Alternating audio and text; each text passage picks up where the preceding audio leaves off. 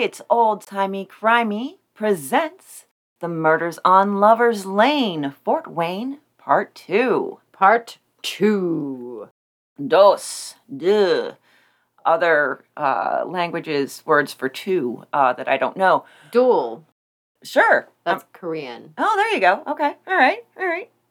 We are, we know a lot of things. Well, here's the thing I know. I was going to tell our audience that the term serial killer maybe wasn't invented yet. It definitely wasn't in the common vernacular yet in 1925, the time period that we're working with. Back then it was oatmeal. Yes. Whenever somebody killed multiple people, you called them an oatmeal. We're going to get that oatmeal. It's the last thing we do. I really wish that was the case and they just circle through breakfast foods. Yeah, absolutely. Can we move on to waffles? A popular breakfast food, I'm not sure if it was in 1925, but in some eras, was postums.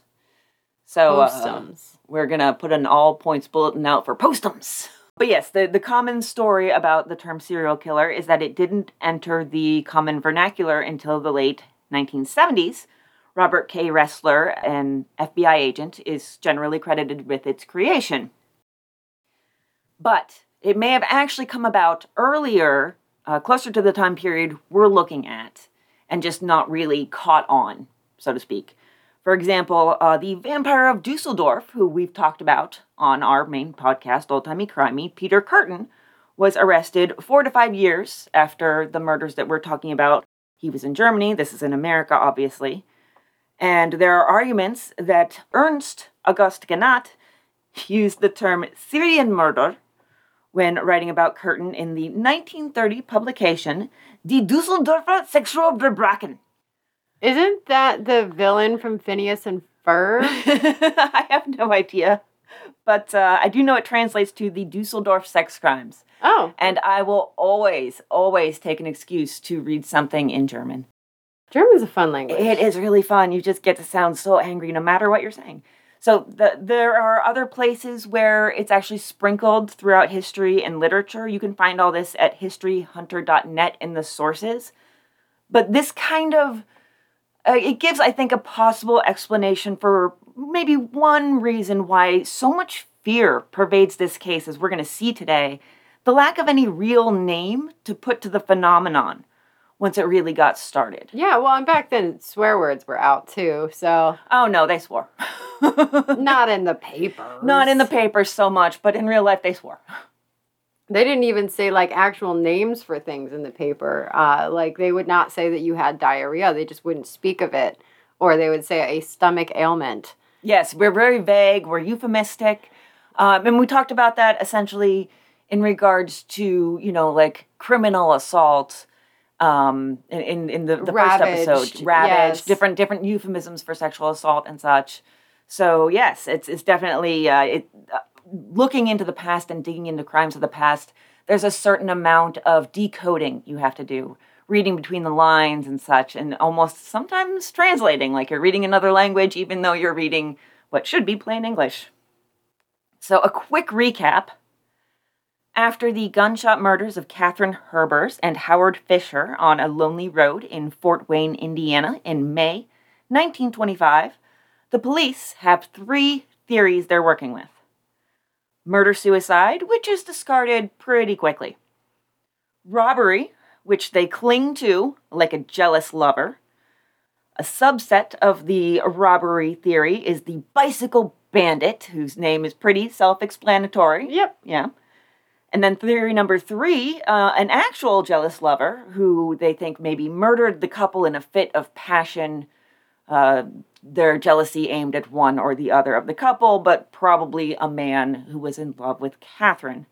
And the police waffle back and forth on that one. They're not terribly consistent. Now, Detectives Kavanaugh and Junk are our main crime fighters here, or attempted crime fighters. They have the .38 caliber gun used in the murders, but they can't find its owner. They have burglary reports in the area, reports of a bandit on a bicycle. They also have the last person to see the unfortunate couple alive, who just so happens to be sorta law enforcement. Sheriff's Deputy William Richter, he's acting real shady, which we'll get into. When we last left him, he had taken a suspicious vehicle to his garage just after having had the death car, as they put it, that Catherine and Howard were killed in, taken to his garage and washed before more evidence could be obtained from it. Oh, I thought you said power wash. Oopsie. Oh, and also, I have intense personal issues with the Fort Wayne newspaper of the day, the News Sentinel. But in this episode, I'm going to rise above that. Okay. I'm going to see the good in my nemesis. I will shower them with lukewarm compliments. So, eventually. Okay. I don't believe you, but we'll see. No, you shouldn't ever believe me. And if you haven't realized it yet, listeners, this is part 2 of a 2-parter. If you haven't listened to part 1, you should do that. That would probably help those confused feelings you are experiencing. Or keep going with this if you like those confused feelings. I'm not one to judge, so unless you're a newspaper in Fort Wayne in the 1920s. And then Judgy McJuggerson. Oh, damn right. So, we're going to start out talking about the various persons of interest that started popping up in the days following the murders. And we're going to start, of course, with William Richter. He is by far the most compelling of these persons of interest, given all the different points of involvement he has. He already has the fact that he's the last person to have seen them alive. He shooed them away from the abandoned schoolhouse, basically right to the spot where they were murdered, and the car ended up at his garage where it was cleaned. 2 days after the murder, there's a mysterious car that's been parked in front of his in-laws' house for a couple of days, so he has it taken to the OK Garage. The garage that was definitely not named with the help of a motivational speaker.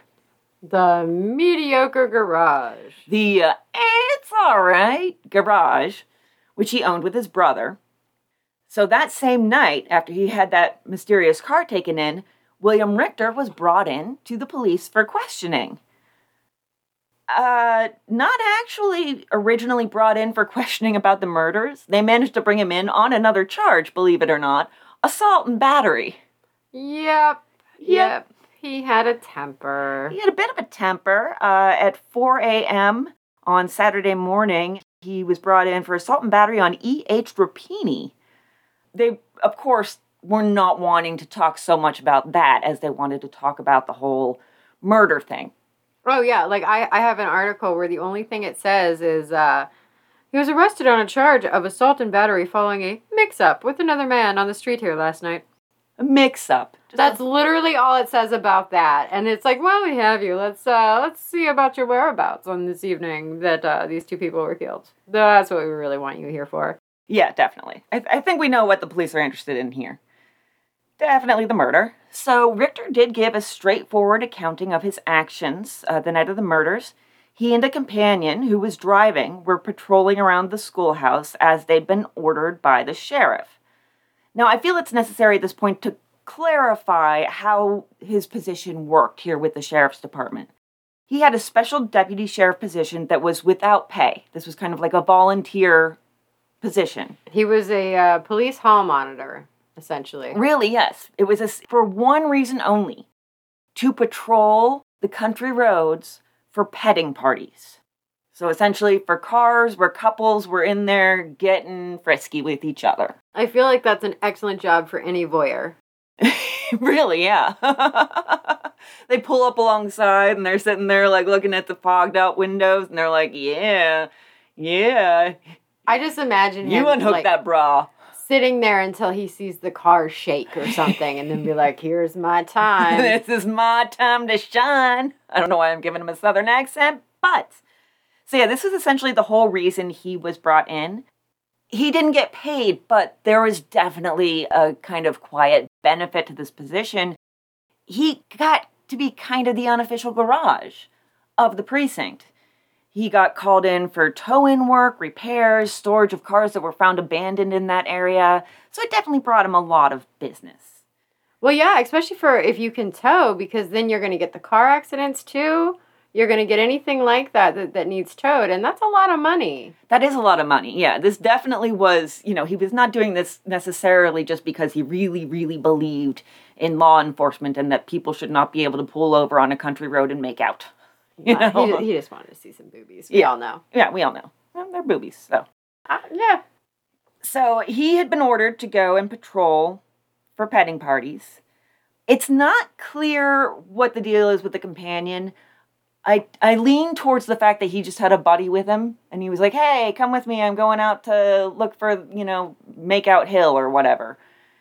I don't think he has any sort of partner in this Makeout patrol or whatever, and this person is not named at this point. They're only referred to as a quote-unquote companion. So I just think they're being left unnamed at this point just because there's no reason to name them. Yeah, because they don't work in any official capacity, but it's like, hey, I'm just going to drive around. You want to come with me? Yeah, sure. Mm-hmm. And there's no reason to believe that they have anything more to do with this whole scenario than there is, there's no reason to believe. So he had beer. We were just going to drink and drive. Yeah, it is 1925. Yes, they were. So farmers had been making, quote, vigorous complaints about petting parties which infest the roads in the neighborhood. Infest the roads. I know. Okay, we have a couple of really interesting word choices there. Vigorous? I caught that, yes. Yeah, and infest. It that sentence takes you on a journey. It really does. At first, it's it's a really intriguing journey, and then it goes to a bad place. Yeah, and I really, at the end of the day, think that reporter just had a word of the day calendar. I was like, let me use these words. I'm behind. They got a thesaurus for Christmas.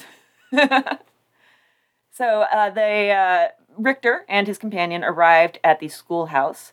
They saw Howard's car as well as another car, and they were parked on opposite sides of the road. They told Howard and Catherine to scram. Howard made no arguments, just turned around and drove south. The second car that was there at the time also did the same. Richter and his companion then headed east, back to the Lincoln Highway, and then to the garage on Mommy Ave, right around the corner from Daddy Issues Street, which Richter and his brother ran. Of course, this is the garage where Howard's car ended up. And literally, the detectives arrived as the garage employees were washing it. Can you imagine how crestfallen they must have been to get there and be like, oh, no, guys, no. Are you kidding me? And see, that's not the only thing that police have a few questions about. And at this point, they still think, they're still like, Richter is the one who ordered the washing. But there's more.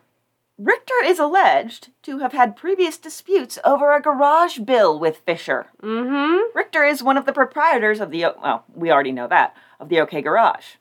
But at this point, the coroner, Dr. Harry G. Irwin, jumps in and backs up Richter, even kind of pulls him out from underneath the bus, and says, I sent the car to the OK Garage. I thought it was the nearest one, and I thought we were kind of done with it. So, he's fine. Leave the poor boy alone. He's just a special little deputy sheriff. The detectives at this point say that there's no direct evidence linking Richter to the murder. Yeah, because all the fingerprints and blood was washed out of the friggin' car. Kind of on Richter's orders. So yeah. It's because of Richter, there is no direct evidence linking Richter to the murders. And they are right about that, yes. And, we do have some more circumstantial evidence. The detectives asked Richter, do you have a .38 pistol? Like the one that was found in the murder scene. Not anymore. Not anymore. And he says no, because apparently not a single person in Fort Wayne, possibly all of Indiana, nay, the entire Midwest, owns a .38 caliber pistol, because every single person they've asked has said no.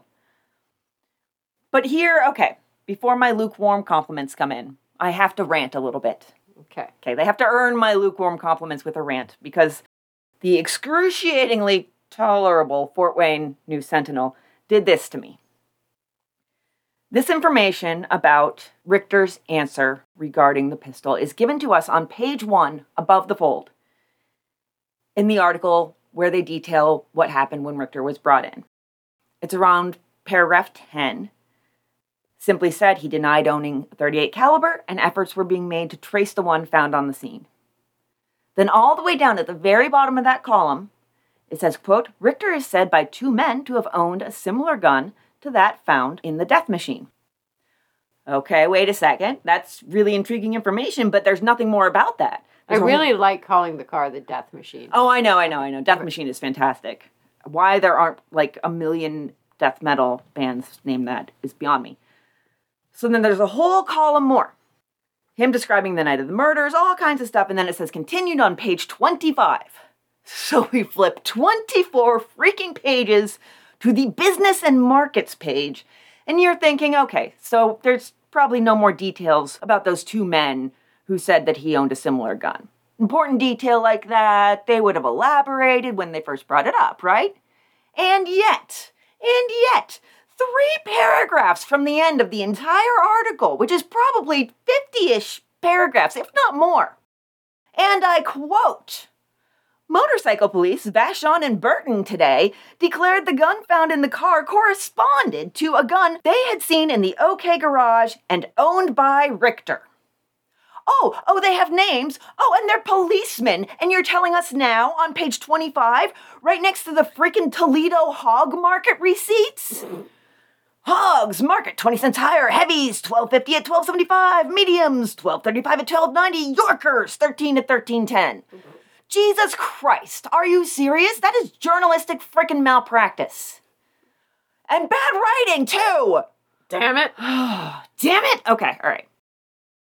I need to breathe a little bit.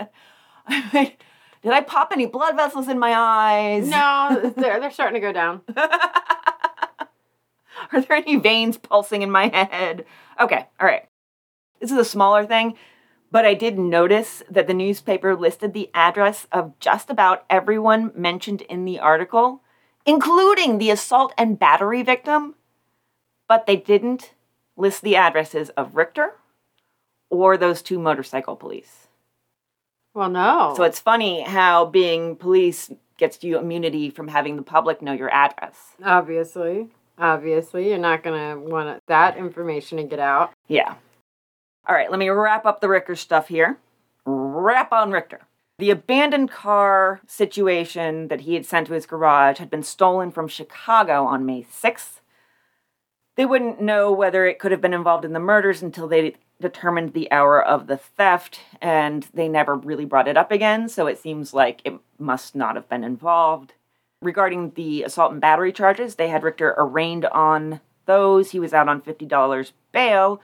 The trial was set for the following week, and just to close the book on that, the story is Richter had told Rapini to turn his headlights on. I guess Rapini didn't. Richter hit him in the face because committing assault while in the line of duty is just what we do. That's just police work. That's just police work, especially when you're a freaking volunteer who's just supposed to be telling people not to make out. And the trial happens, Rapini backs down and is like, it was totally someone else. And Richter is, of course, let go. The captain of detectives put out an appeal to the occupants of the second car asking them to come forward. Interestingly, said, hey, if you do this, we won't tell anyone who you are, and we won't mention whatever information you give as to Richter's attitude that night. He's very specific about that. Doesn't just say, we won't release any information you tell us. Unfortunately, they don't have much to say, so that'll keep until later because there's going to be an inquest, and we'll talk about them at the inquest. Same with the companion. He talks at the inquest, but again, what he says, not explosive. It'll keep. So I do want to throw in one little tidbit of information that is related but not on Richter. Yes. So did you see the bit about his grandfather and namesake? I don't think so. His grandfather, also William Richter, apparently was struck by a car on March of that year. Oh. And he had a fractured skull and a fractured right arm. And he did eventually pass on March 31st. Maybe a catalyst for some action in May. Interesting. So our William Richter is listed in William Richter Sr., but not Senior because... So it was the old William Richter, his son Harry, and then our William Richter, the grandson. But it also lists that his brothers, he had one half-sister and 2 half-brothers. So it was not a full-blood brother that helped run the garage. Oh, okay. It was a half-brother. Okay. Interesting. Which I found in the Senior Richter's obit. But yeah, so I just thought that was really interesting that it was like right around the same time. Mm-hmm. That's just a couple months before the murders, yeah. Couple months before the murders, something happens. Your grandfather dies after getting hit by a car. I also have something that is not related, but just kind of mentioned in the papers, and it just kind of got the little hamster that lives in my brain started running on his wheel. And such great hamsters. It's a fabulous hamster. Where's a little tiara? So there were some comments mentioned in articles that people thought men would go out to Lover's Lane disguised as deputies and extort couples under the guise of a fine. You know, you're not supposed to be out here. The fine's $100 or whatever. I could make a whole theory out of that being an actual deputy and a companion, maybe also a cop, maybe not, donning uniforms and doing that, in their town. Maybe a coroner even? Maybe a coroner even. Then it goes bad because one of them has, a bad history with one of the robbery targets or is recognized. I know you. I know you're not a deputy. I'm going to tell the real police what you're doing. Yeah, what the hell do you think you're doing? I know there's no fine. What are you talking about? Things get a little scary after that. There's a close call, so they decide to keep up the game and move it out of town, out of state even. But, you can just ignore me. It's just the ravings of someone with too much time on her hands and a really active hamster in her head. So, that's all I'm saying. Just that hamster. If you're going to sue anyone, sue Louisa the hamster. I had to come up with that name real spur of the moment. I'm gonna regret it later. I'm just saying, I'm gonna come up with something better later. So, all right. So 5 days after the murder, May 12th, to their credit, the egregiously agreeable Fort Wayne News Sentinel offers a $500 reward and a gold medal to anyone offering information leading to the arrest and conviction of the slayer. I think this might actually be the first time we've had a gold medal actually brought up. Like, I've seen them give a gold medal as a reward, but I've never actually heard it as part of the reward. Usually they're like... We'll give you a gold medal. Yeah, usually they just count on the money to be the enticement. Meanwhile, the headline right next to that announcement tells us some really kind of conflicting news. There's a banner headline that shouts that police, quote, may arrest Slayer soon. But then there's a smaller subhead that kind of mutters about a new suspect and 2 other men being exonerated. So, sounds like maybe an investigation's not going as well as one might hope. The police do admit in that article that maybe they kind of overreacted with the whole bicycle bandit thing. They did find some footprints and a scrap of tire in a wheat field near the murder scene, so they're just going to run that clue down until they can't run anymore because they feel like they have to get it out of the way before they can move on. They've got some pretty severe tunnel vision here. Yeah, you got to beat that horse to death. Really, really. And again, I'm almost certain those tracks were not made the night of the Fisher-Herbers murder. I'm pretty certain they were made the previous night when there was another incident in that area. And trust me, we're going to come back to the bicycle bandit bullshit, but it's ongoing while other things develop, sort of simmers in the background. It does seem to always be in the police's head, as we're going to see pretty soon here, because they're always trying to connect other persons of interest to this bicycle bandit idea. So let's talk about another person of interest, Harry, alternately Stone or Stoner. I went with Stoner because it's funner. It is more fun. It is more fun. So Harry Buck Stoner, as he was sometimes known, 45 of Elkhart, Indiana. Now that's about 70 miles from Fort Wayne. It's not even in the same county. He was arrested a couple days after and questioned for several hours. How this came about is the county coroner called the detectives and the county prosecuting attorney and told them, and also someone told reporters, someone to go to Elkhart and bring Stoner into custody.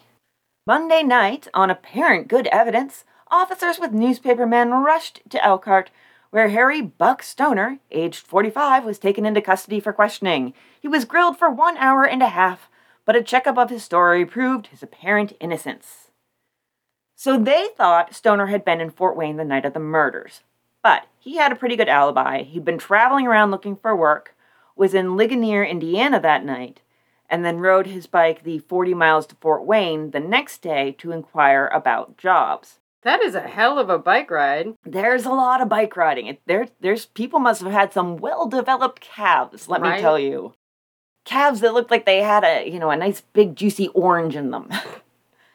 And also another side note, for those that don't know, we live in Pennsylvania, and it would seem I'm not casting blame here, Indiana. I'm just saying you have a lot of town names that we also have.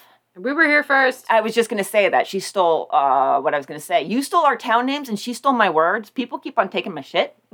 I'm just saying, if we could all stop that, it'd be great. But anyhow, so about Harry Stoner. Is he maybe not the best citizen? Maybe. Yeah, I have a little blurb about him. That doesn't paint him in the best light.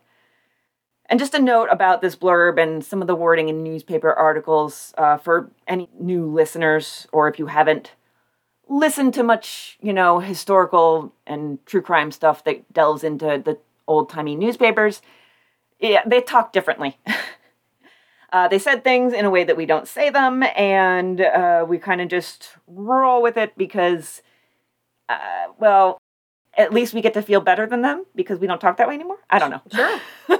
So, I had a whole much more highfalutin explanation written up there, but I decided, Don't be highfalutin today. Nah, not highfalutin.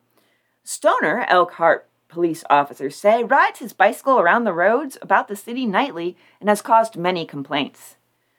Not normal mentally, he has been accused of attempting to steal a horse and with petty thievery. He also is alleged to have attempted criminally to assault a deaf and dumb woman, but was fought off by her. He was never prosecuted on any of the charges. Stoner is 6 feet 2 inches in height and has extraordinary strength. Yeah, not strong enough to hold off a woman. He has been known to pick up the front end of a Ford and walk around bearing the weight.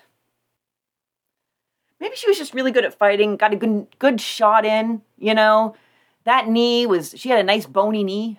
Oh. Could be. Good on her. Yeah, right? I was reading that and just mentally cheering her on. Right.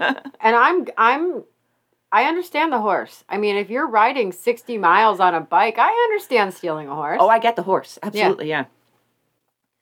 So it seems like it was just that someone saw him on his bike the day after the murder, maybe knew his track record or had heard of his reputation, or an exaggeration thereof. We all know how small towns are, and made an assumption. But he convinced the authorities he had no knowledge of the double killing and he hadn't even been anywhere near there, and they pretty much let him go. All right, so next person of interest is not so much a person of interest, just it kind of shows you sort of how the police are just tromping around like elephants, just kind of destroying everything in their wake. So there's this guy, Stanley Pecora, and he lives about 400 feet from the crime scene. His wife has just had an operation. And it seems like when the police come to ask him questions, maybe they're a bit too belligerent about it or something, or they just spook him somehow. And he just runs for it. It does seem like the police were a little too quick on the trigger. The newspaper puts it like this: fleeing from his home and ignoring shots from detectives. Ignoring shots? Yes. How rude of him. He ignored their gunshots. How uncouth. How dare he? Next thing you know, he won't send them a thank you note. Yes, so he left the city. They didn't actually think he was connected to the murder. They thought he was trying to elude liquor charges. They just wanted to ask him some questions. He did show up a few days later and come to the police station. He said, I was just scared because I did buy a few gallons of alcohol for my wife to use after an operation. Remember, it's 1925, so we're in Prohibition. And I just want to tell everybody I had 2 whole operations last fall and 0 ounces of liquor purchased for me. And Mrs. Pecora gets 2 whole gallons? Well, in fairness, they also probably realize it's not the best for healing. Silly them. All right, and then, of course, we have another nickname, because why not? CJ Slim Hart. So he had been a boarder at the Herbers house, and apparently he used to, quote-unquote, annoy Catherine. There's another one of those euphemisms we talked about. Harass, which even that can be a euphemism of its own, because it's an umbrella that covers a wide range of behaviors. Annoy can be anything from sexually harass to stalk to sexually assault. It could be, he's living in her house. Could be anything from he watches me sleep to he felt me up in the hallway to he left a daguerreotype on my pillow. There's any number of things. Depending on the audience and the speaker, if you've got somebody who's really, really not the type to say anything blatant, it could even be like rape. Yeah. So all 3 Herbers girls were said to be afraid of Hart while he lived there. He also came home drunk several times, which to our audience probably doesn't sound like that big of a deal. But remember, these are young girls. Their father died when they were young. They're probably not exposed to very much. And this is just a strange man coming home drunk. Well, and also think, too, so they don't have a father figure. Mm-hmm. And then they have a scary drunk man in their house. Who's going to protect them? Because, that's traditionally, especially in the 20s, that's the father's job. Mm-hmm. So they probably feel like they're flapping in the wind a little bit as far as safety goes. Yes, and we don't know what kind of drunk he was. Everybody knows there's different kinds of drunks. There's the happy drunk. There's the, giggly drunk. There's the funny drunk. There's the violent drunk. There's the touchy-feely drunks. There's the touchy-feely drunks. I hate the touchy-feely drunks. You and I have experienced a touchy-feely drunk before. It was not fun. No, it was not fun. No. We've been there. We don't like that. So, yeah, it's very much a precarious situation and a difficult one, especially in that age where women are just kind of expected to, just shut up and deal. Yeah. You can't even defend yourself against it. You can't talk back. You can't just leave the room. You'll be thought rude. I hate it.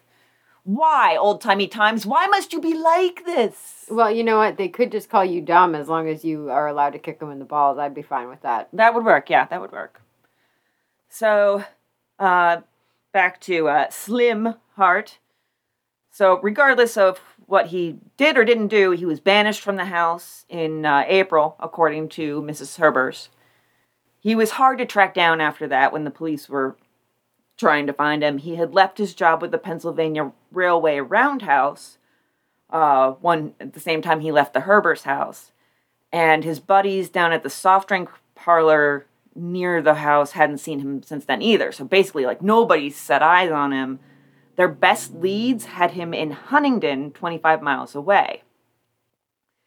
Now, they did have kind of a loose description of the bicycle bandit as to height, weight, and general appearance, and Hart was said to match this. Quote, Hart was a roughly dressed man, members of the Herbers family say, was 6 feet tall and was slender, weighing about 150 to 160 pounds.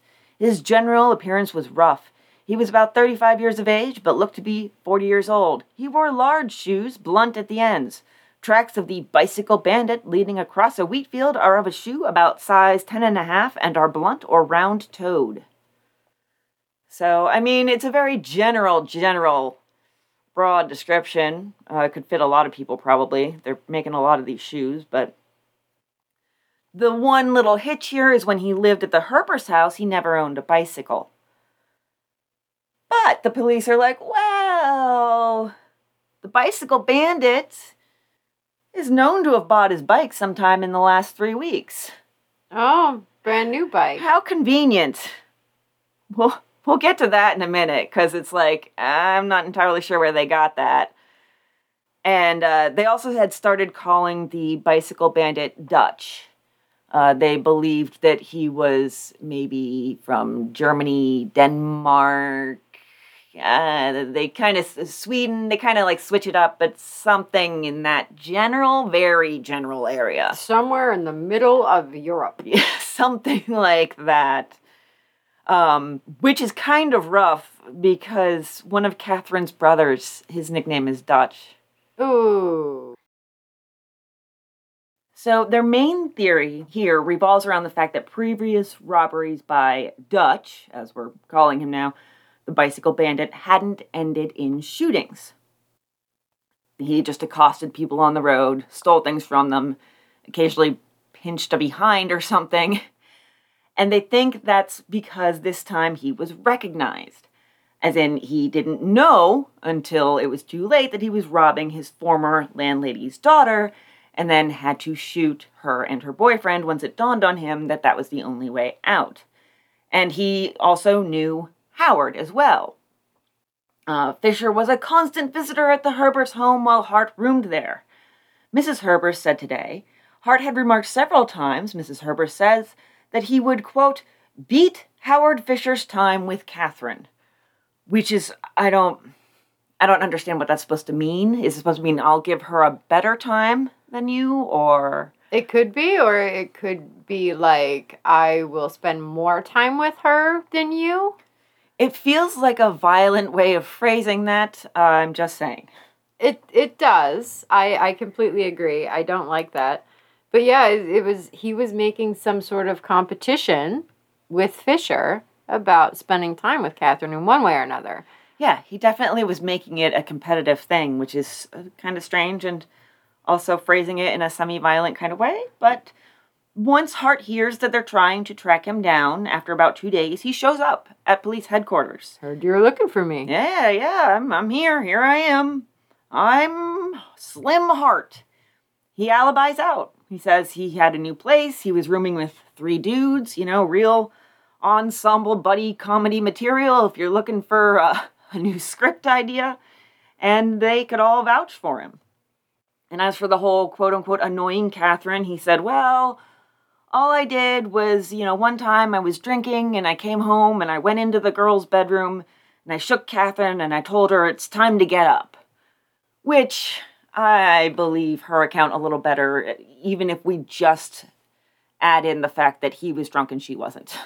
Yeah. And still, creepy. Don't like it. Yeah, and like, how did you shake her? Did you shake her with your hands? Did you lay on top of her and try to shake her with your pelvis? Yeah, where did you grab her? Where was this shaking occurring? Was it her shoulder? Was it her boob? Was it her hip? Yeah, like, what were you shaking, and with what part of your body were you shaking? Did you motorboat her? Because that could be considered shaking. That could be considered shaking, yes, absolutely. Yeah, I definitely believe her. He said he'd never been jealous or paid her undue attention.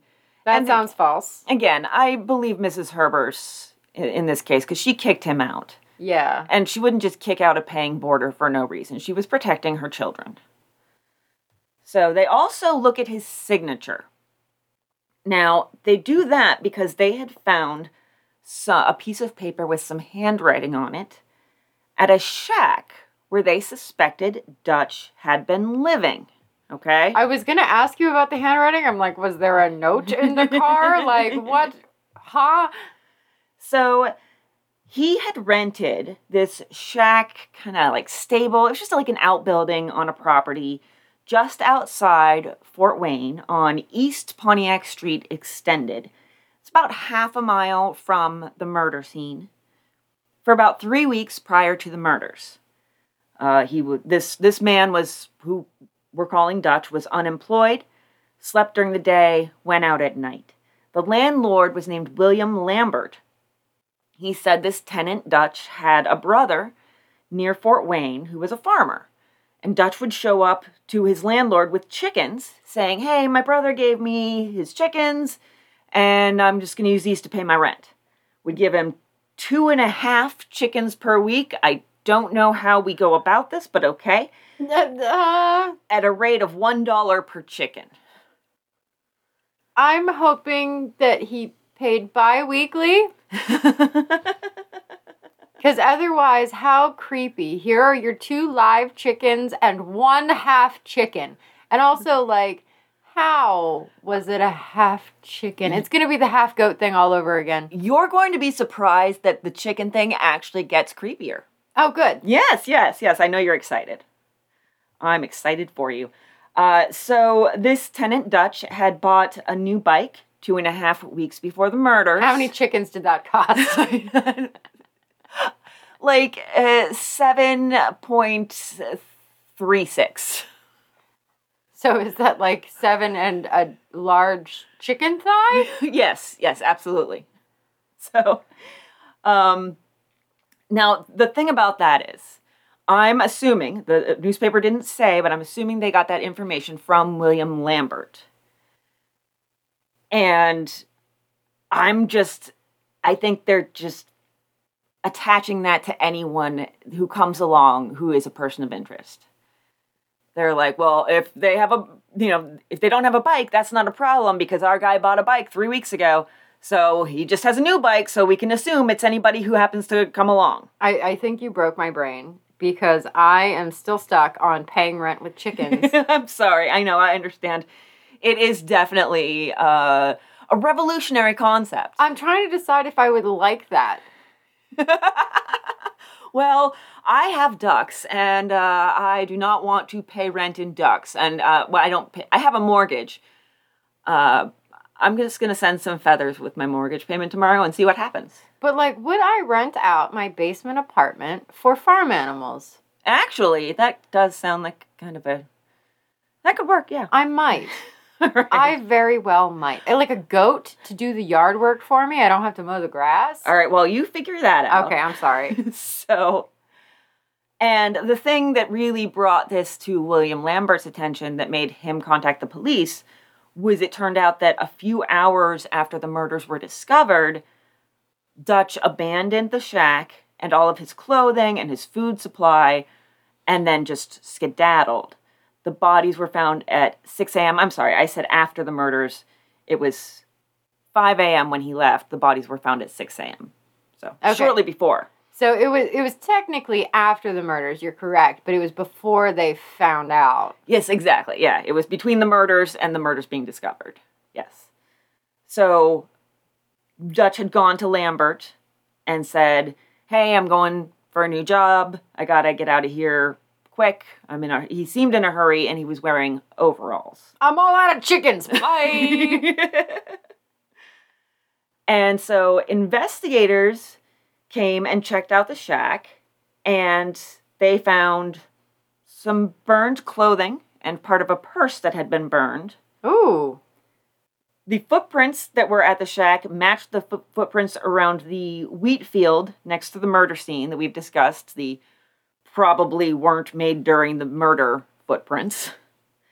Which, he lived half a mile away. He didn't have a car. He had a bike. But the burned clothes and the burned purse. There is some...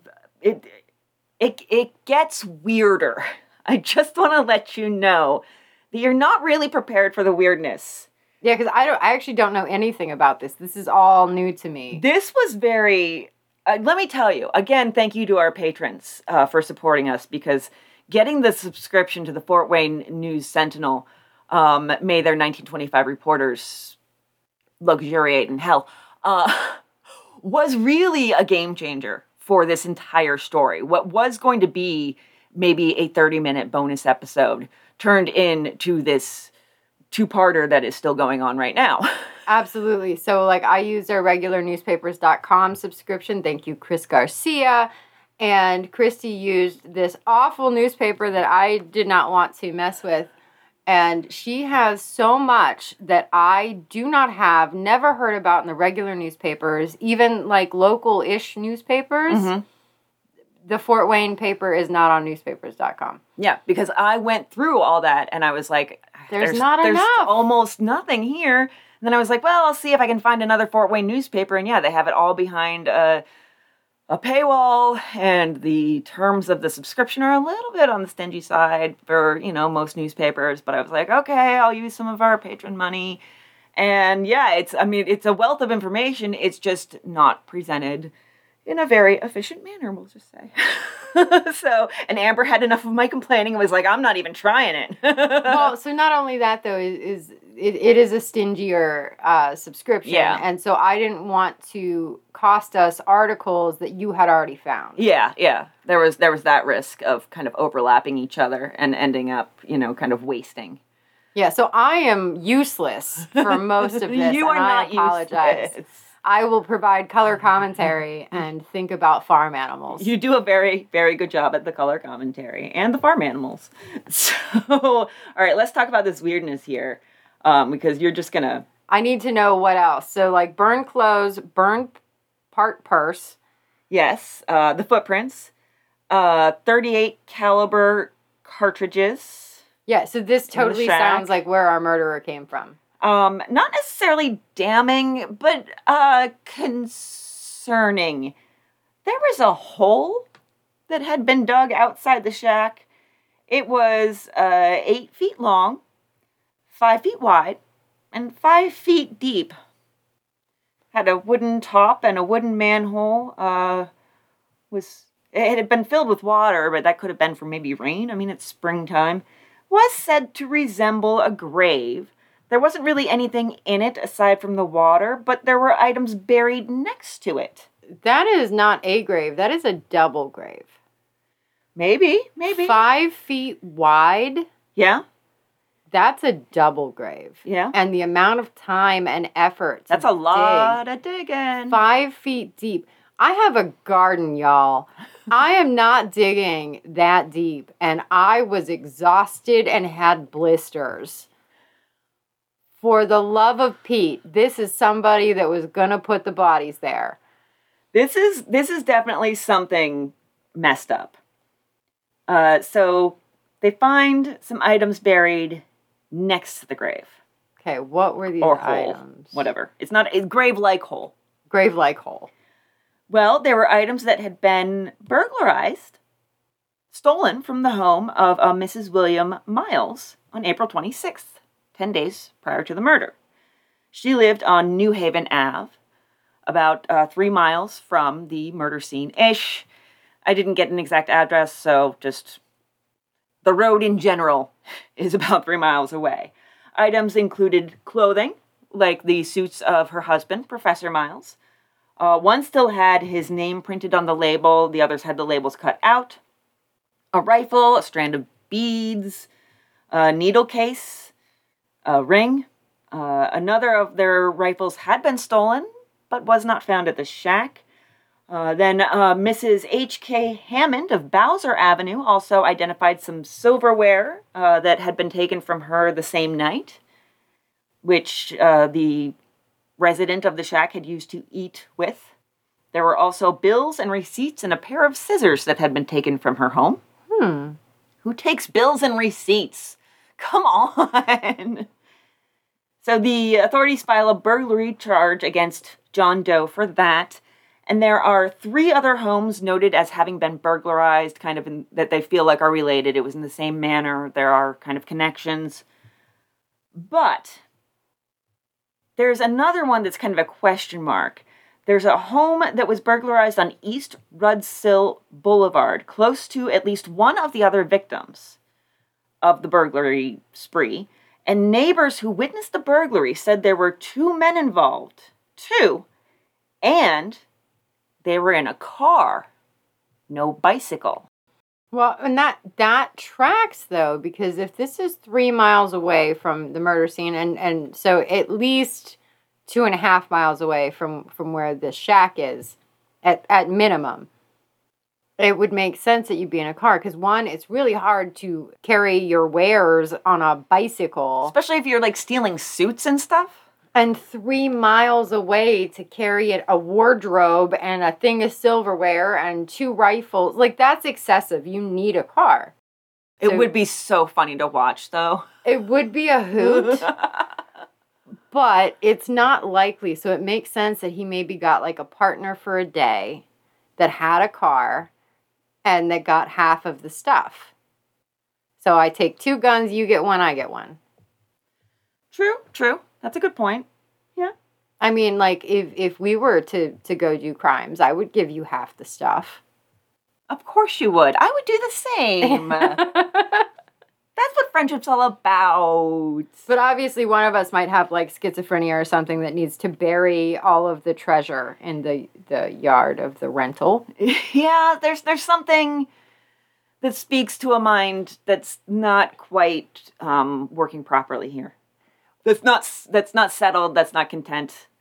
Or was like, I know I can't take it, so let's hide it for later.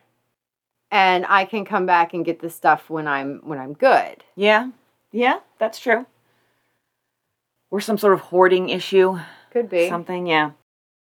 And underground hoarders. All right, TLC, get on it. Yeah.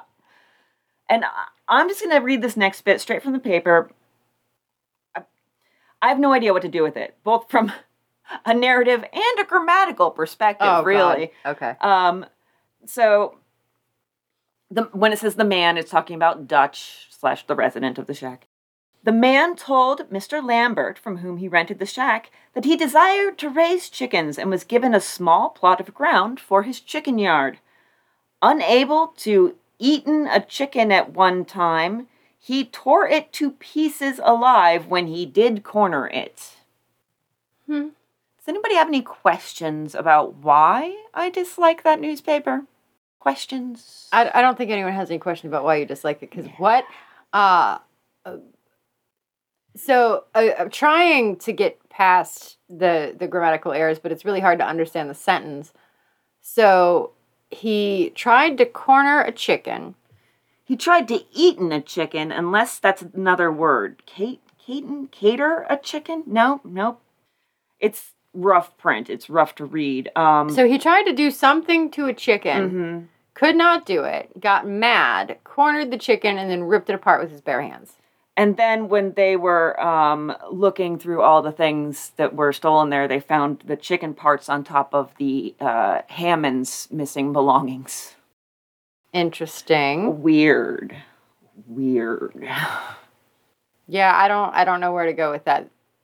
That seems like somebody that has definitely some mental issues now. Something, yeah. Like, exactly. At first, I'm like, maybe it's just a normal run-of-the-mill sociopath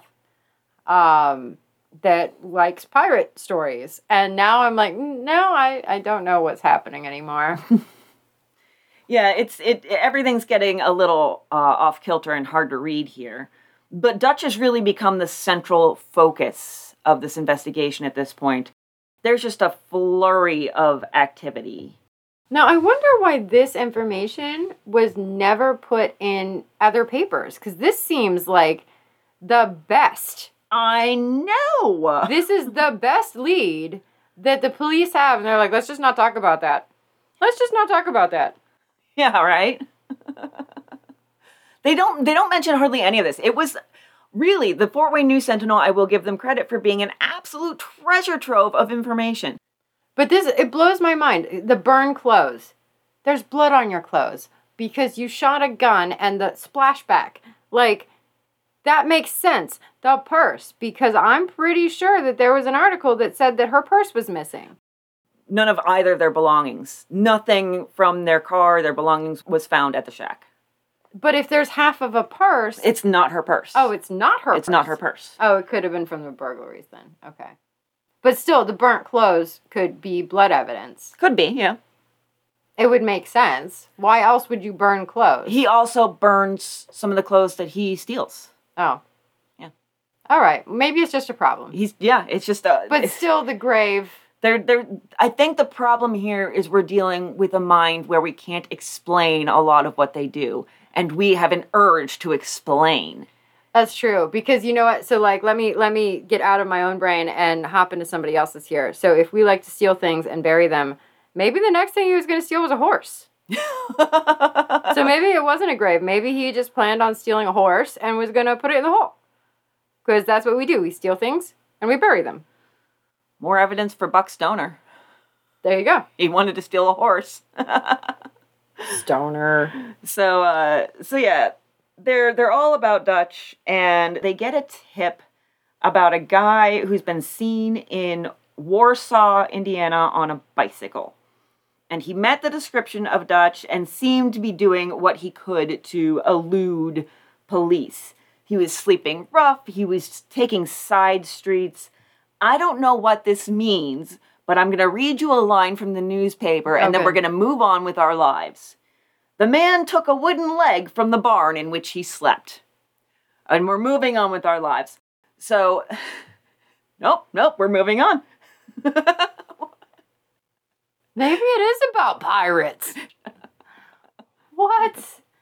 Okay, all right, moving on, I guess. So the detectives and the sheriff and the prosecuting attorney, who, by the way, his name is Samuel Jackson, and probably reporters, because the reporters are in on everything, are on their way to Warsaw, which is about 40 miles away. I swear, they go on so many trips. These guys are all just in it for, like, the buddy trips, the bro trip. I mean, yeah, I can see that. They just want a road trip. I mean, yeah, it's the best. Good tunes, good snacks, good friends. Maybe you'll catch a murderer. Maybe you won't. But you know what you will catch? Herpes. Maybe you'll catch herpes. Maybe you won't.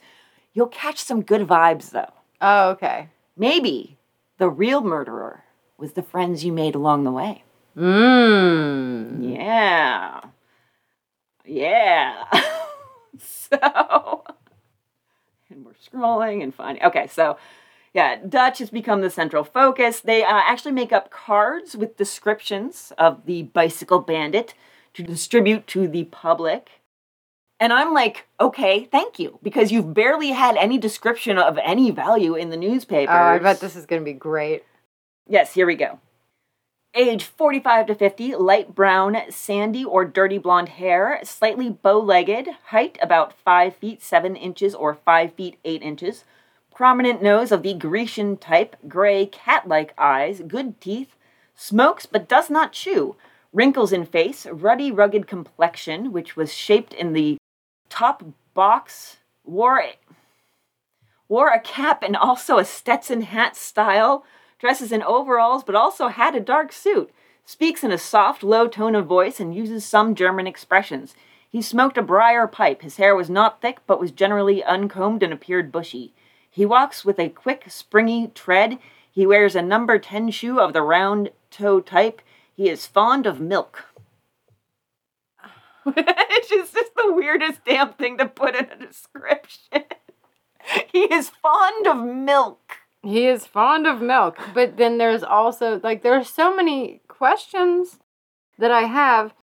So he has blonde or a various shade of blonde or brown hair. Yeah. He is of average height. He has wrinkles, which is why they assume he's 45 to 50. He is bow-legged and yet walks with a springy step. Which those two things don't go together in my head. You're really good at picking these apart. It's like a talent you have. Yeah, being judgmental. I'm so good at it. Judgy McJuggerson.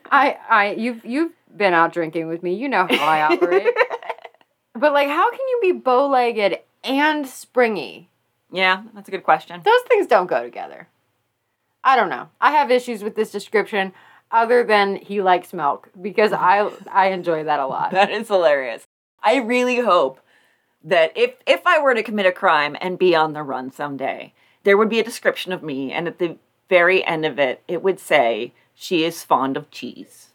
Just make sure of that, Amber. Okay? I will do my best. You tell those policemen when they ask you about me, you make sure that you and everybody else, you really, really, really emphasize my fondness for cheese. Well, you know what? I think that we should actually do that, though. So if you think about our age group, right?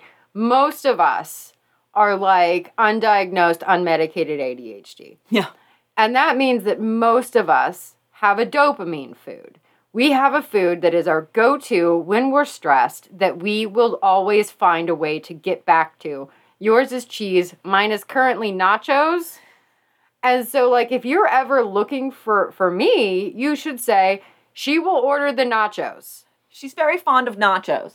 And they're going to find me in the middle of the night at a grocery store with, like, the melty cheese and a bag of Tostitos.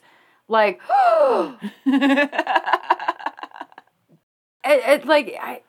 that guy likes milk. He's going to go into your diner. He's going to get a large glass. And you're not even going to think about it because he's an average-looking dude. And then he orders milk and something in your head goes, ding, ding, ding. Motherfucker, you got here on a bicycle. I just want everybody to start looking with suspicion on anyone who orders milk. This is what I want from that's the result I want from this. I mean, I already do. Yeah. And there's also this idea that the whole, uses German expressions. It changes daily. Denmark, Sweden, Norway, Germany. It's a daily thing. You really never know what country they're going to pull out of their ass and decide he's from. It changes with the wind.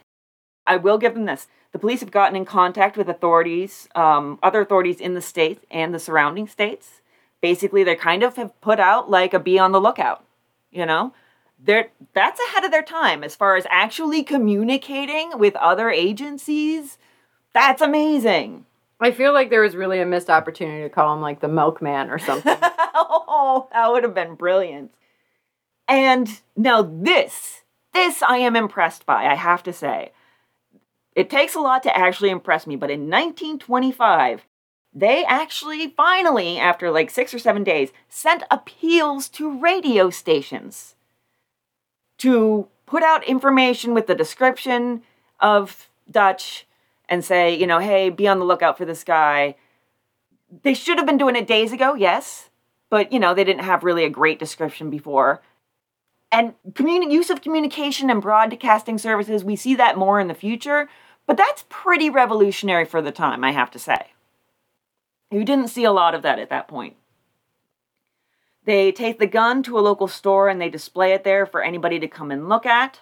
That's the gun that was found at the murder scene.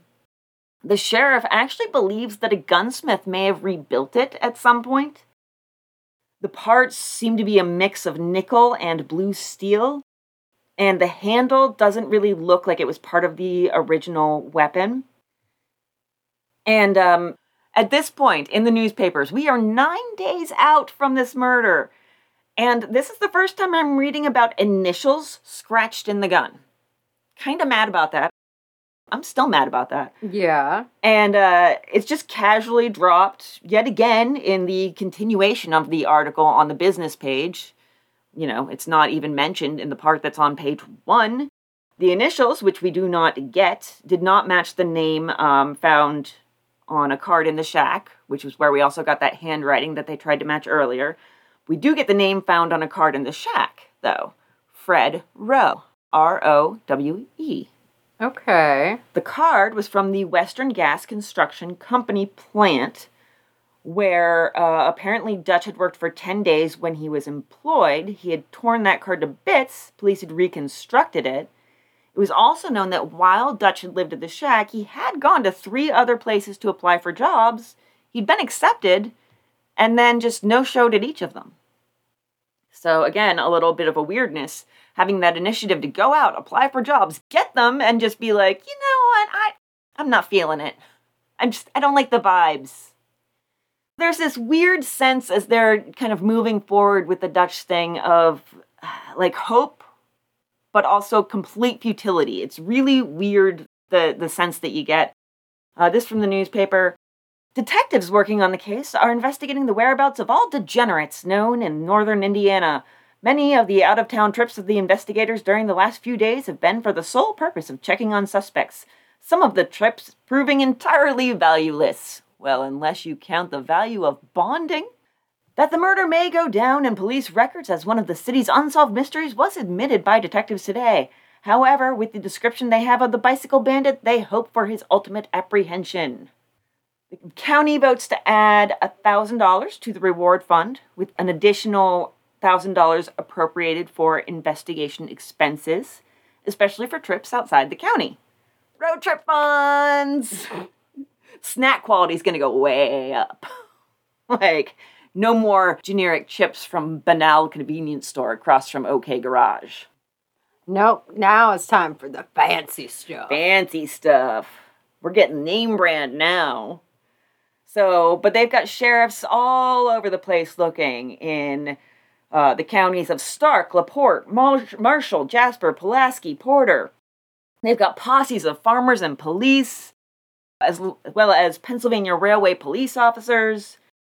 They get a tip, Richmond, Indiana, then somewhere between Louisville and Knightsville, Indiana, then one that a man matching that description had been seen heading for Indianapolis, about 125 miles away, then Greenfield, Indiana, about 105 miles away. They end up looking for a Theodore Penn of Cincinnati, about, I don't even know how far away. There's so much running around. I mean, if this were like a movie, they would put up a map and like comically have just like lines drawn all over with a little car as they like speed all over the state. Yeah, probably like the circus music, like do do do do do do do as they speed around all the little points. That's exactly what was going through my head. Yeah. There was one man was found. I don't have what town he was found in, but it was 11 hours by bike. I did the math on that. Oh, Jesus. From Fort Wayne. He was taken into custody and held on a vagrancy charge with a bond of $2,000 for a vagrancy charge. But the bike he was riding was a different make than the one described as being ridden by Dutch. Okay, so not him. Yeah, just a big fat waste of time. They just used this excuse to pick up guys left and right on vagrancy charges. You know, a guy might match the description, but not have a bicycle. A guy might match the description, but have the wrong bicycle.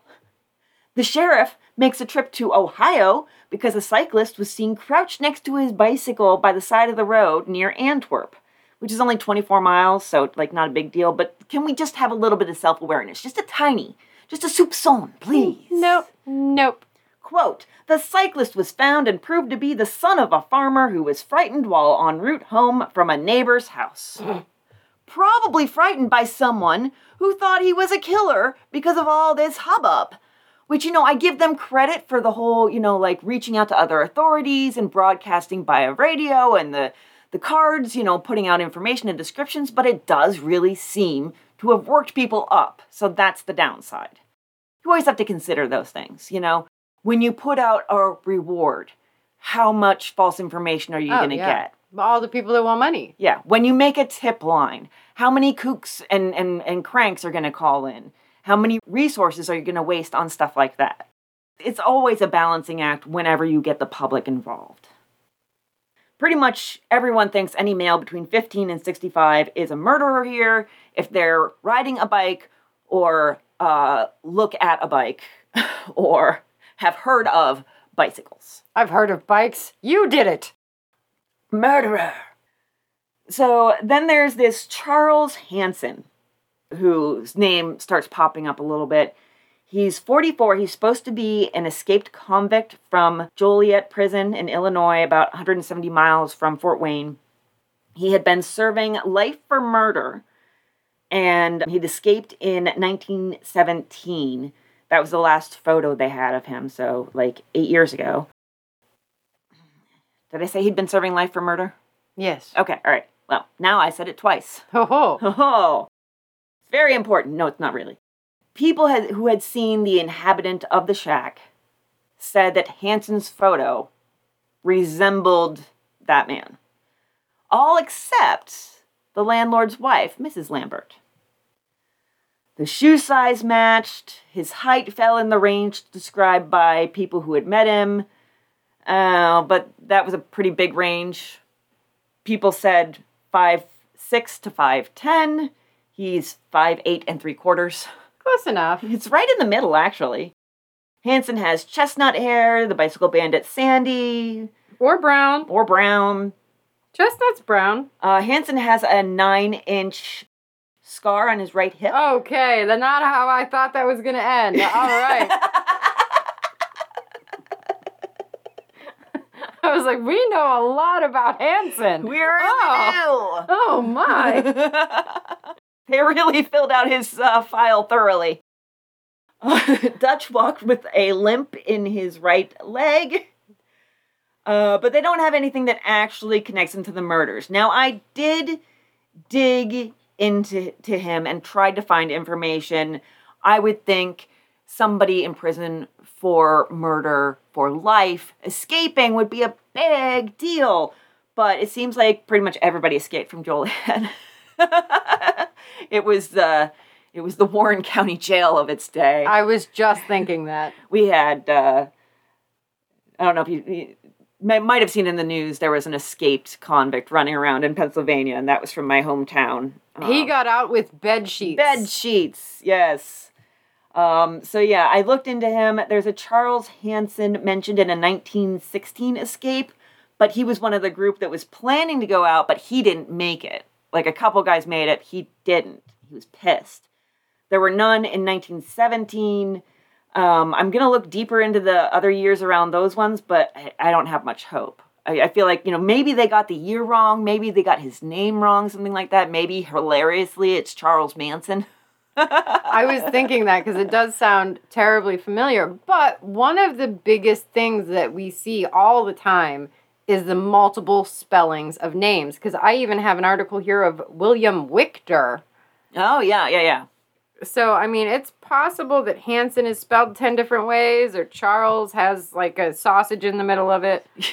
And I searched very targeted with my dates as far as the prison escape. So widening that search and checking for other names is definitely something. I'll update as I look further into him. But like I said, I don't have a lot of hope, but I'll definitely be digging in a little bit more and branching out. And they're still tracking all over the state as the month goes on. This is the 1925 equivalent of turning on the TV and finding out there's a live car chase, except it drags on and on and on. Muncie, 77 miles away. Kokomo, 82 miles. Coldwater, Michigan, 64 miles. 10 days after the murder, we learn that 5 men have been taken into custody and released in just 3 days. 3 weeks after the murder, more than 30 men have been held on suspicion and released in various Midwestern towns. 30 men! Wow. This is ridiculous. They frequently bring Lambert along on these buddy road trips to identify the guy. And of course, Lambert's a big old nope every time. I love, again, I'm turning this into a film in my head. What a great montage that would be. They show up, he goes to the jail cell and he crosses his arms and he just goes, shakes his head, nope, every time, and they all just deflate. Some sort of playful but not corny background music. So, interestingly, this really perked not my ears up, but my eyes, because I was reading it. One of Lambert's neighbors, Martha Bailey, says she did see a man digging behind the shack a few days before the murders. But she thought it was Russell Lambert, William Lambert's son, who had lived in the shack for several previous summers. She was sure when she saw someone digging back there that Russell was back. Oh, interesting. That is very strange, but aside from her, none of the neighbors saw anyone around the shack. Investigators tried to figure out, where was he buying food? How was he surviving? But no shopkeeper in the area seemed to have sold him anything. Lambert said that Dutch claimed to walk to the grocery store 7 blocks away, saying that he couldn't ride his bike due to his boils. Yum. Oh, Dutch. But the grocer had no memory of the man. They also found another grave, pit, hole. I don't know. Treasure. But they didn't really find it. Sightseers found it. Oh, good. Yes, as usual. Oh gosh, the invention of police tape really needs to happen. So they noticed it when the ground started giving way under their feet. So brought that upon yourselves, people. Another mention of the holes has the perpetually professional Fort Wayne News Sentinel casually claiming that its own men found both of the holes. Mm-hmm. So that's lovely. This one was 5 by 6 and then 5 feet deep, was covered with a sheet with dirt on top of it. It's so creepy. I don't like it. That sounds like a trap. It does sound kind of like a trap, like a little bit of a booby trap, doesn't it? Yeah. Yeah. Especially the covering it with dirt. It's like the hole where you put the branches over it so you step on it and fall in. But also just maybe hiding the hole. Maybe. I mean, is it hidden just to hide the hole, or is it hidden to make somebody fall into it? Either way, it's hidden, but we don't know for what purpose. Yeah, and it might not be a somebody, though. Like, so think like Crazy Mountain Man. Maybe they're just trying to catch, like, small animals to eat. Well, does it need to be 5 feet deep? Probably not. Yeah. I don't know. So at this point, they're positing that the bandit had accomplices, and they keep finding stuff that belongs to the burglary victims in the holes, but they can't understand the logic of it, just like we can't. Quote, seemingly the bandit and his accomplices carried away clothing and other articles, many of which were useless to them. Instead of attempting to sell the articles, they immediately buried them from 4 to 5 feet deep in soggy ground, penetrated by seep water, where the articles were certain to be ruined in a few days. Much of the clothing was cut to bits before being buried. That is really bizarre. 5 feet deep for things. Right? Like, for scraps of clothing and, like, trinkets and pin cushions or whatever. It's so strange. it is. This is very weird. Yes. And so judging by what they found there, they speculated that about 10 burglaries were committed, but still, they find nothing, no belongings of either of the murder victims in this second grave-like hole. Nothing associated with the murder aside from those bullets that were the same caliber were found at the scene. So it's still not necessarily linked by anything definitive. So they finally have an inquest. And now we hear from William Richter and his companion, who has a name. He has a name. Edward Stoll. Richter insists he didn't actually know either Catherine Herbers, or Harold Fisher. He just identified them by the banner on Howard's car. He had a political banner. Remember, his brother had been running for, doing a primary for a political office. So he's lying. I think he's lying, yes. Well, no, because he had a money dispute with... Yeah, he had to have known... Howard kept his car at the OK garage. Yeah, like, and there was a dispute over a bill at the garage. Yeah. And the two men fought. Like, not physically fought, but they had words. They had a beef. Yeah. So you can't be like, I don't know who that is, except for he owes me money. And then another thing is that Stoll told his story, and he said pretty much a lot of the same things that Richter said, but he said he saw no banner on either car at the schoolhouse.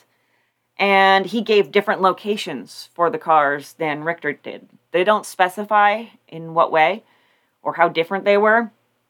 And they also got the occupants of the other car in, and their story backed up Edward Stoll's. The other car, the second. Yeah. Another policeman backs up their story of what happened after the incident at the schoolhouse.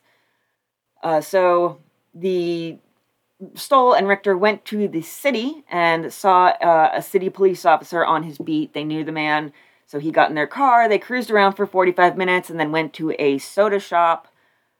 If there is a conspiracy to protect Richter here, they're working hard to close up any gaps in it, I will say. They do have evidence that the cop was at 2 different places that correspond with their activities. Something that I think maybe has to do with, like, police procedure. It's phrased something like he pulled his police card at boxes.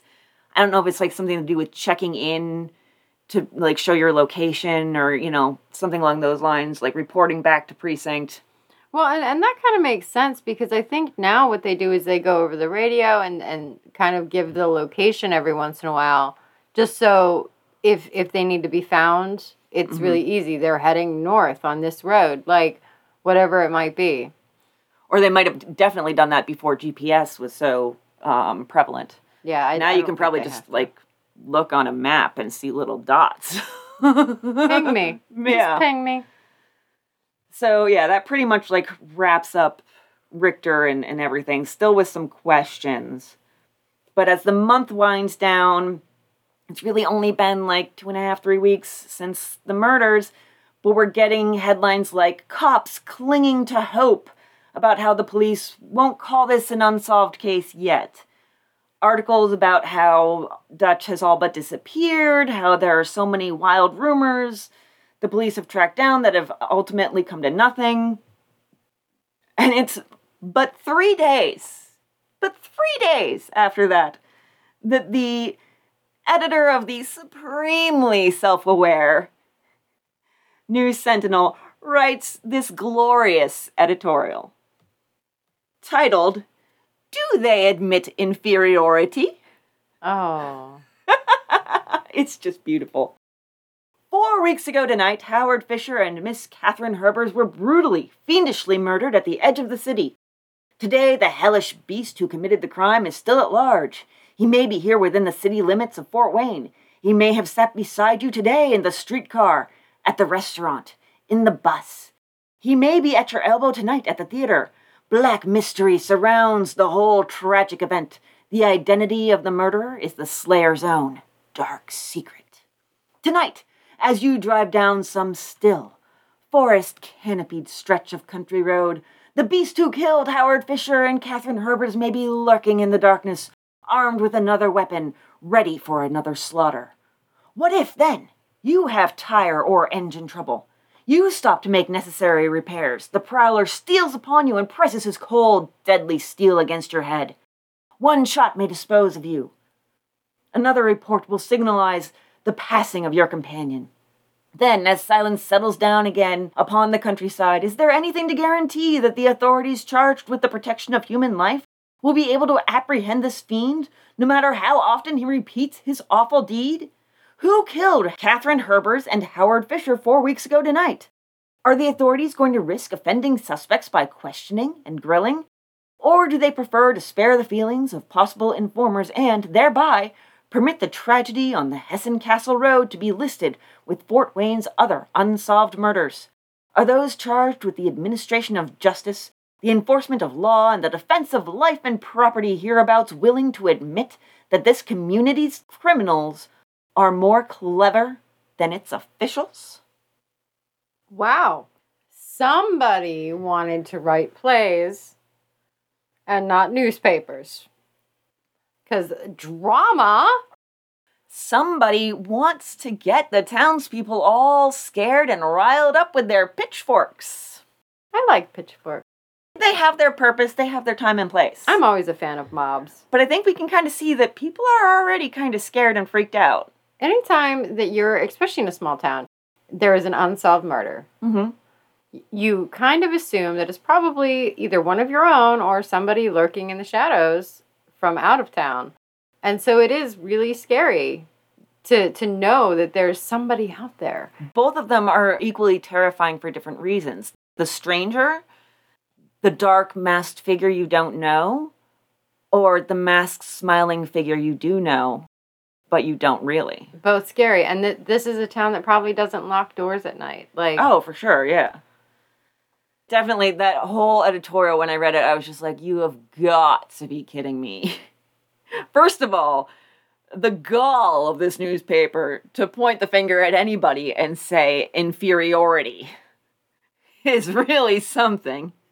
And second of all, people are already freaked the hell out. You can quiet down now. No, you want to know what he's doing? That reporter is doing the Fred Durst of where you can either calm the crowd down or yell, everybody break some shit, and watch him go nuts. Yeah, he definitely Fred Dursted the hell out of that.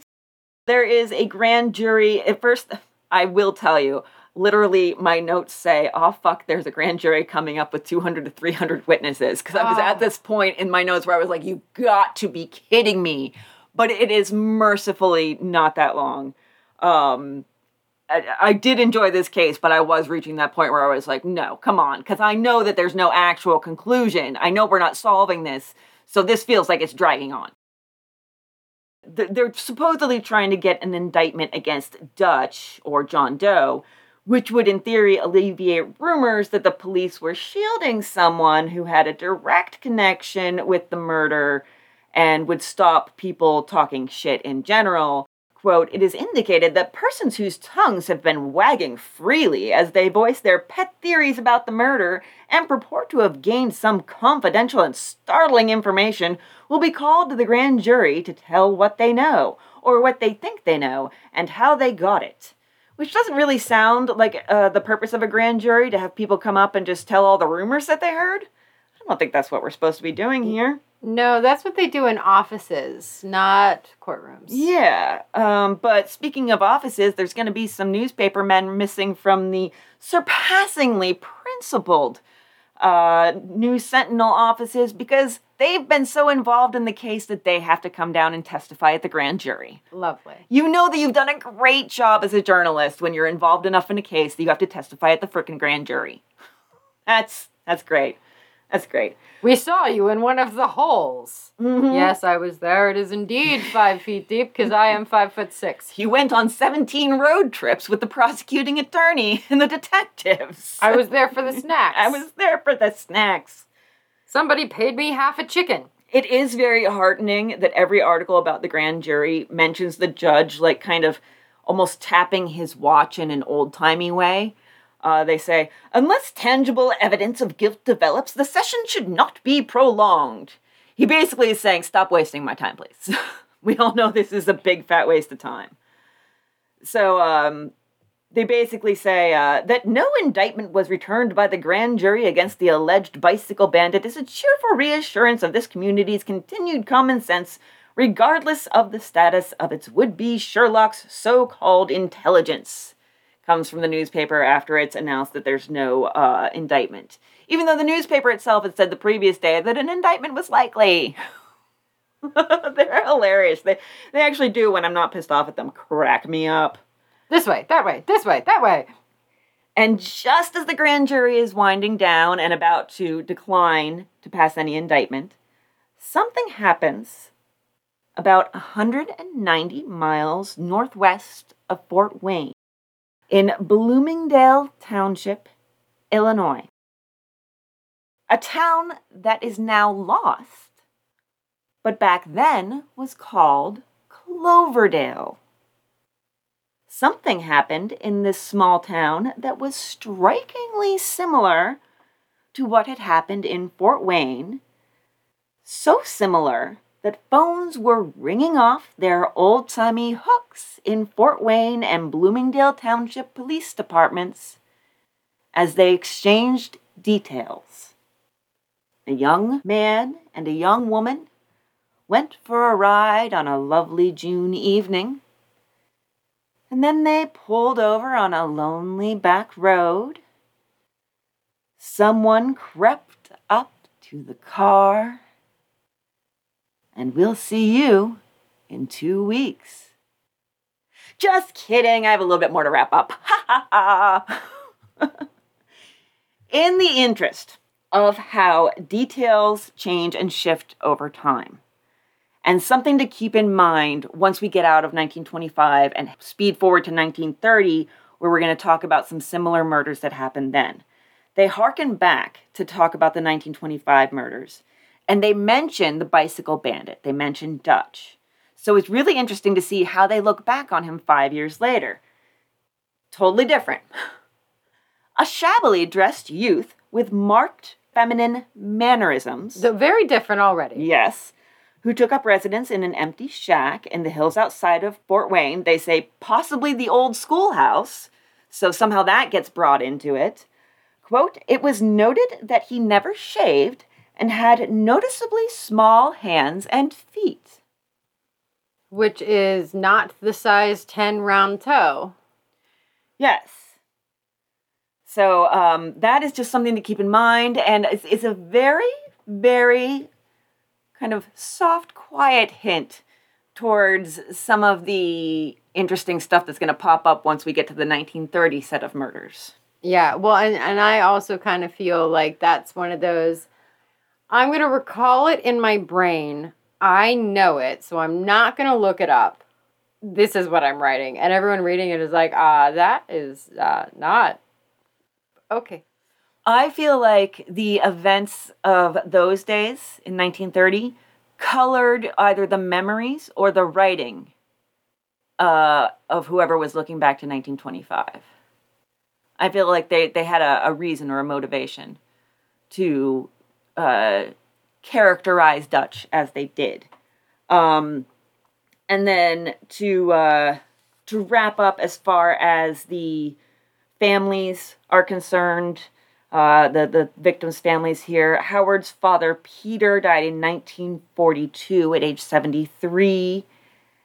Howard's brothers died 1 year apart in their 50s, and then in just a few more years, their mother, Mary, died.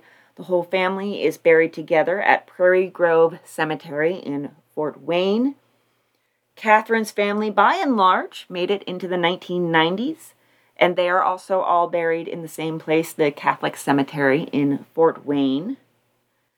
I had some final thoughts, but let me see if any of them are actually pertinent or if they were just things that were on my mind as I was writing. Okay, well, while you are looking through that, I will go ahead and tell you a little bit more about William Richter. Okay. So in mid-August of 1925, he made the news again, and this time they did give his address.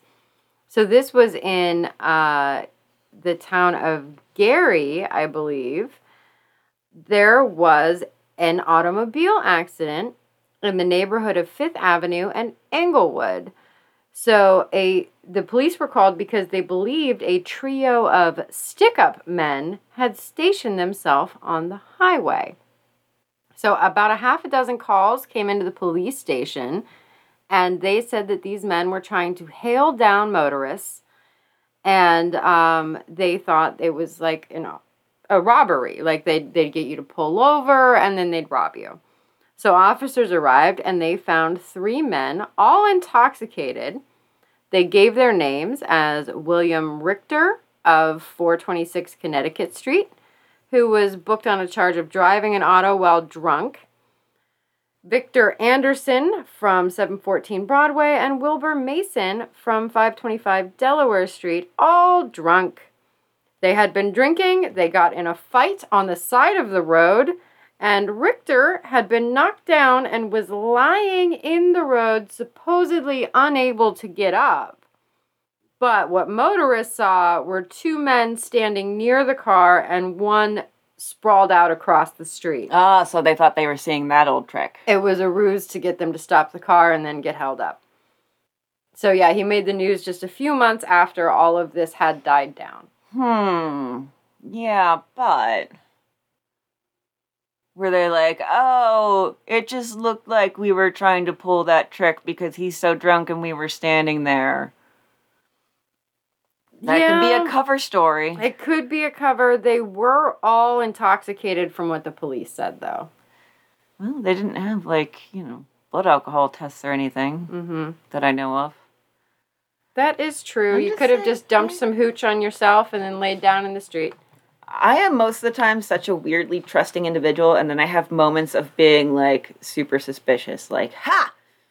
Everybody's up to something! I want to say that as soon as you said his address, because I've been so, detail-oriented in my obsession with these murders, I immediately was like, where's my map? Where's my map? I must put it in my map. I kind of can forgive the cops for taking so many road trips at the merest hint of a shadow, because by the end of this case, I was clipping articles that had even the tiniest bit of weirdness, the tiniest little bit. There was a 20-something-year-old young man who was caught prowling on a farm under the farmhouse. Ooh. I know, creepy. Is that where they kept their chickens? Maybe. I added it to the murder map just because. Just in case. Just in case. Yes, I have a murder map. I'll try to put a link. I'm falling way behind on social media stuff, but I'll try to put a link on the social media stuff. It's not too far off, though, because, if you're a vagrant, you can live under a house. That is true. That is true. It was definitely a weird thing. It's a good place to bury your treasure. Under somebody else's house? I don't know. It feels like, I mean, I guess if you don't have a house, and I don't know, I would bury it in the woods. That seems like it would have less of a chance of some random happenstance making it be found. In the woods, anybody can find it. Under somebody else's house, who's going to suspect a thing? Yeah. So, yeah, I guess that's all I have on everything, too. Don't forget that you can get early access to these episodes of the Lovers Lane Murders over on our Patreon. That's patreon.com/oldtimeycrimey. In addition to bonus episodes, we're doing occasionally some episodes that have like a tangential Lovers Lane connection, not necessarily, anything related to this series of murders, just like, oh, it happened on a Lovers Lane, in 1939 or whatever. But we're not sticking to that. I'm not. I don't know if you are, but I don't know what I'm doing. Yeah, I'm still doing whatever really catches my attention. And just for a preview for you, my next one is going to be a woman who, while she was in jail, she made some clothing for her fellow inmates, but she didn't have any scissors, so she used her teeth. Oh. So some very inventive seamstress and murderer. So yeah, that's going to be one of my next ones. So yeah, you can find our bonus episodes. We call them Old Tiny Crimies. They're like half an hour, 40 minutes-ish. And we have a lot of fun with those. That's kind of like a little bit of a let loose time. And we all also kind of revel in finding the weirdest shit we can for each other. Mm-hmm. Like just weird shit. It's a goal. It is a goal, yes. So yeah, come on over and check that stuff out. And what other stuff? And a shout out. Oh, also, no, I forgot.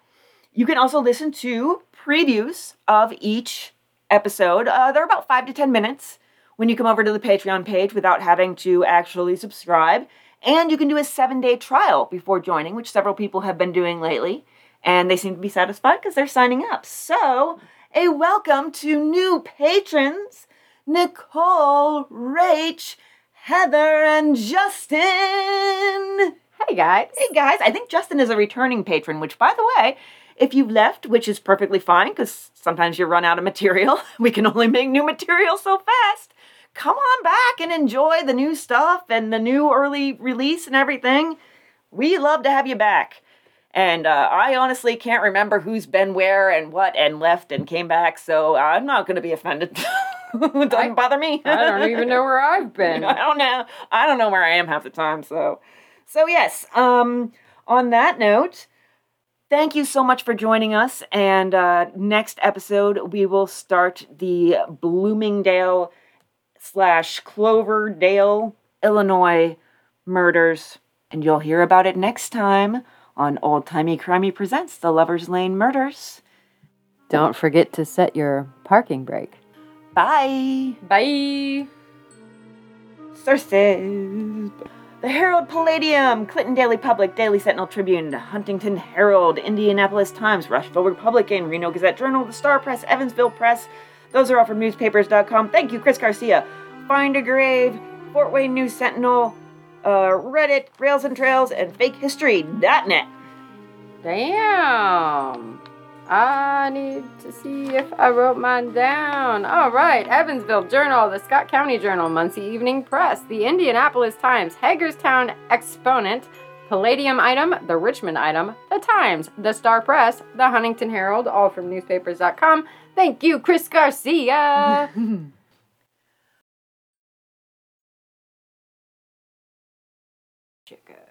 Check, sound check. Check. This is the sound of my voice. I don't know what I'm doing. Oh, I should actually talk normally because I was doing my my low, very metal low. We're white women rapping. This is really bad. Yeah. Literally as Barry Manilow as it goes. Oh, and then I just went lower. Yeah. The bar is in hell. The bar is in hell. Oh, end of the episode. Little blooper for the end.